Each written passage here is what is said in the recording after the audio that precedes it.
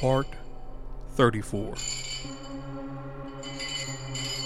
Continuing down the hallway, the air around you grows heavier by the second, and the light seems to burn a little bit brighter, almost searing your retina in their unforeseen, exponential incandescence. Your hands shoot up to shield them.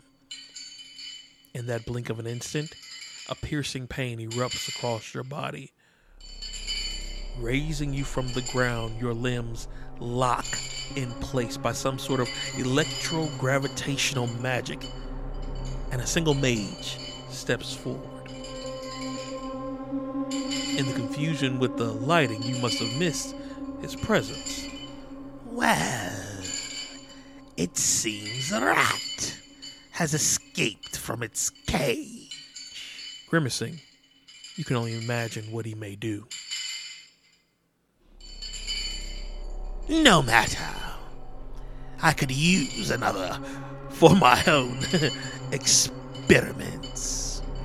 You seem to be compatible with these new abilities.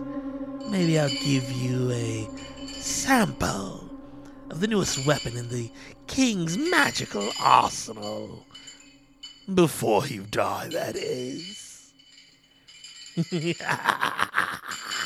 Laughing, he turns.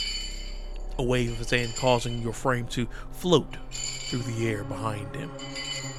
Reaching the end of the hall, you can see the light to the outside, just to your right.